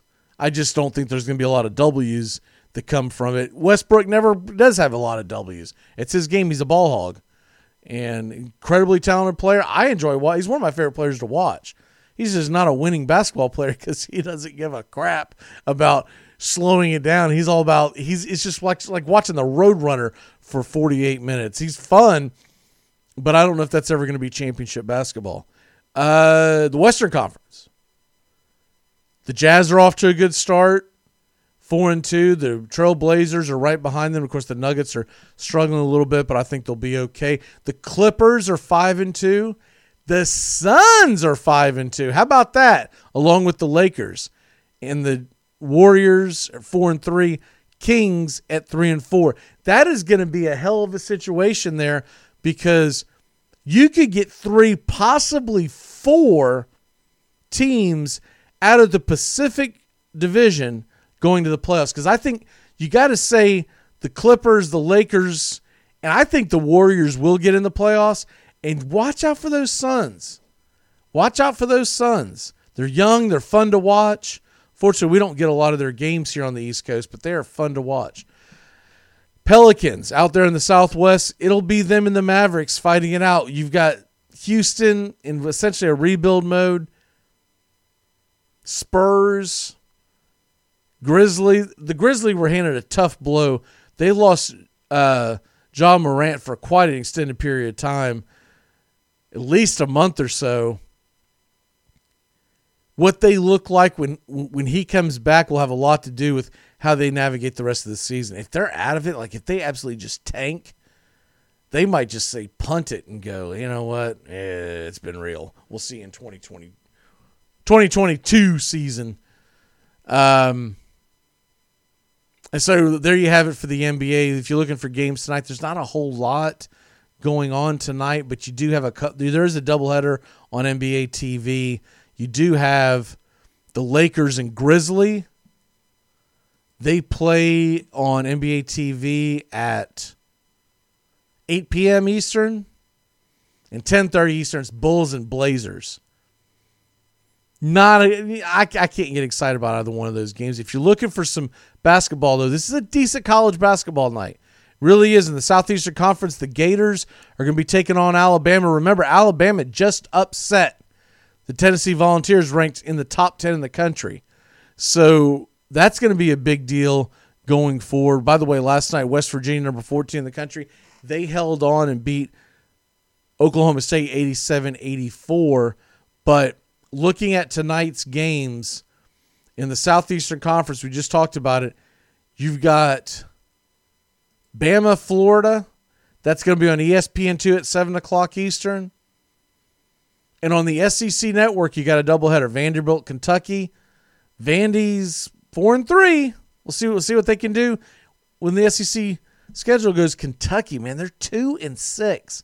Can you believe Kentucky's 2-6?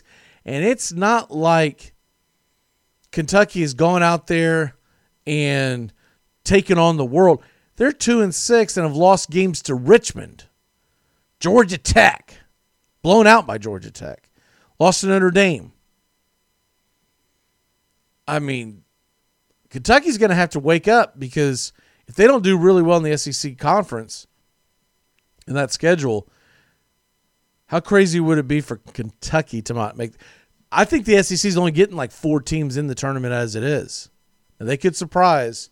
Alabama's better than what everyone expected them to be. But, wow. In the ACC, you got a couple of games tonight. On ESPN, North Carolina and Miami are on 8 p.m. Eastern. At 7 o'clock on the ACC network, number 19 Clemson against NC State. Weird to see North Carolina up there and not have a ranking this early in the season. In your in the rest of the conferences for tonight, games of note that you might want to check out because, like I said, the NBA is kind of I just don't know if I can get into either one of those games that we talked about in the NBA. So if you're looking for basketball to watch tonight, I really think you need to check out the ACC games that we talked about, and then also in the SEC. I think the biggest game that I care about tonight is probably that Florida-Alabama game. But also on a national scale, you got number 4 Texas. They're on, well, hell, they're on the Longhorn Networks, I guess ESPN Plus, but good luck trying to find that. The other game of note, and this is probably underneath everyone's radar, ESPN2 tonight at 9 o'clock, Rutgers is taking on Michigan State, who's ranked number 23 in the country. Why is that a big deal? Rutgers is 15th in the country. They're 7-2. That's a big deal. Rutgers has not been good at men's basketball in a long time. Villanova and DePaul has been postponed, of course, once again. And then at 10 o'clock tonight, if you're up that late, ESPN's got a pretty good matchup. Kansas, number 6 in the country, at 9-2 TCU. So there you have your college basketball, what's going on with that. And away we go to turn back time on another great show on the Armchair Quarterbacks. Great job by Justin Waller and Timus Wooten as we go to leave you on a little turn back time. This is a good one. If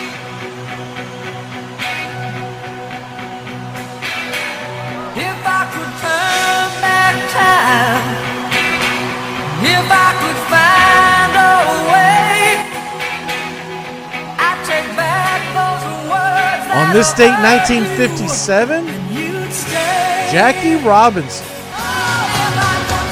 announces his retirement from baseball. At that point, he was playing for the Dodgers still. He announces his retirement rather than to be traded to the New York Baseball Giants. That is a Patriot. When you say, nah, man, I'm a Dodger. Look, I don't have anything against the Giants. I pull for them all the time. But when you say, I would rather retire than to play for my arch rival, that is 1,000% respect. Now, whether or not that was the only thing, who knows? But that's what was reported at the time. He could have had injuries that he didn't want to talk about. Who knows what his reasoning was? But Jackie Robinson retired on this date in 1957. So you have that. Birthdays. It's your birthday today. You know, he passed away in 2014, but we don't talk about this guy being enough of an icon on the sports plateau of, when you talk about great coaches of all time, no one ever talks about Chuck Noll. The guy only won 4 Super Bowls. Chuck Noll was born on this date in 1932. Like, you had to have been born in the 60s to still be talking about Chuck Noll, and it's a shame. Because Chuck Noll, when I grew up as a kid, man, he was Bill Walsh before Bill Walsh was there. Because Bill Walsh had not reached the 4 Super Bowl plateau. Now he's always going to be overshadowed because Belichick went on 1 6. On this date, 73 years old. Wow. Mercury Morris, born in Pittsburgh, Pennsylvania. Of course, he and all the rest, Larry Zonka, they celebrated that Pittsburgh loss when they finally come off the schneid at 11-0. And my God, Pittsburgh has not been the same since. It goes to show you, you're better off losing a game early in the season than trying to chase down history, because it takes something out of you. There are other circumstances, but it takes something out of you. It's really, really difficult to stay that focused and that committed and play at that high level when you're better off. I think when you lose early in the season, you get punched in the face, it refocuses you. I think when you go undefeated and you keep that carrying on, you wouldn't think it would because they're professionals. I think there's a little bit of added pressure when you finally lose. Like, oh, thank God. And then you go into a lull.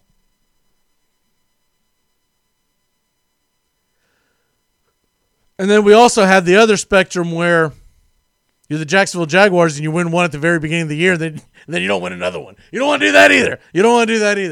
I'm telling you, everyone says you don't want to go 1-16. You don't want to go 1-15 either. You know how embarrassing that is? All right, we're going to see you later, alligators. Tomorrow we've got Sean O'Toole, we've got Justin Waller, and we're going to get into our NFL brackets. We'll see you manana. Have a great rest of the day, y'all. Maybe check out some Netflix or something because it's cold outside and there's not a whole hell of a lot to watch other than I'd say Bama, Florida is worth a gander. We'll see you. Goodbye, sweetheart. Well, it's time to go. We're back tomorrow with another show. Well, unless we're fired, we'll talk to you then. Goodbye, sweetheart. Goodbye. Goodbye. Guys and gals, it's time to go. We'll see you on the next show. Same bat time, same bat channel. Thanks for listening to Armchair Quarterback Radio, your first choice for sports talk here on the First Coast. Armchair Quarterback Radio comes your way every day. Find Armchair Quarterbacks Radio on Facebook today. And don't forget to tap that app. The Armchair Quarterbacks app is free to download, and you can take us anywhere you go. You can hear the whole show every day on Armchair Quarterbacks app. Can I get another cigarette, please? Can I get another cigarette, please? Yeah, I know I live to regret it. Just give me another cigarette, please.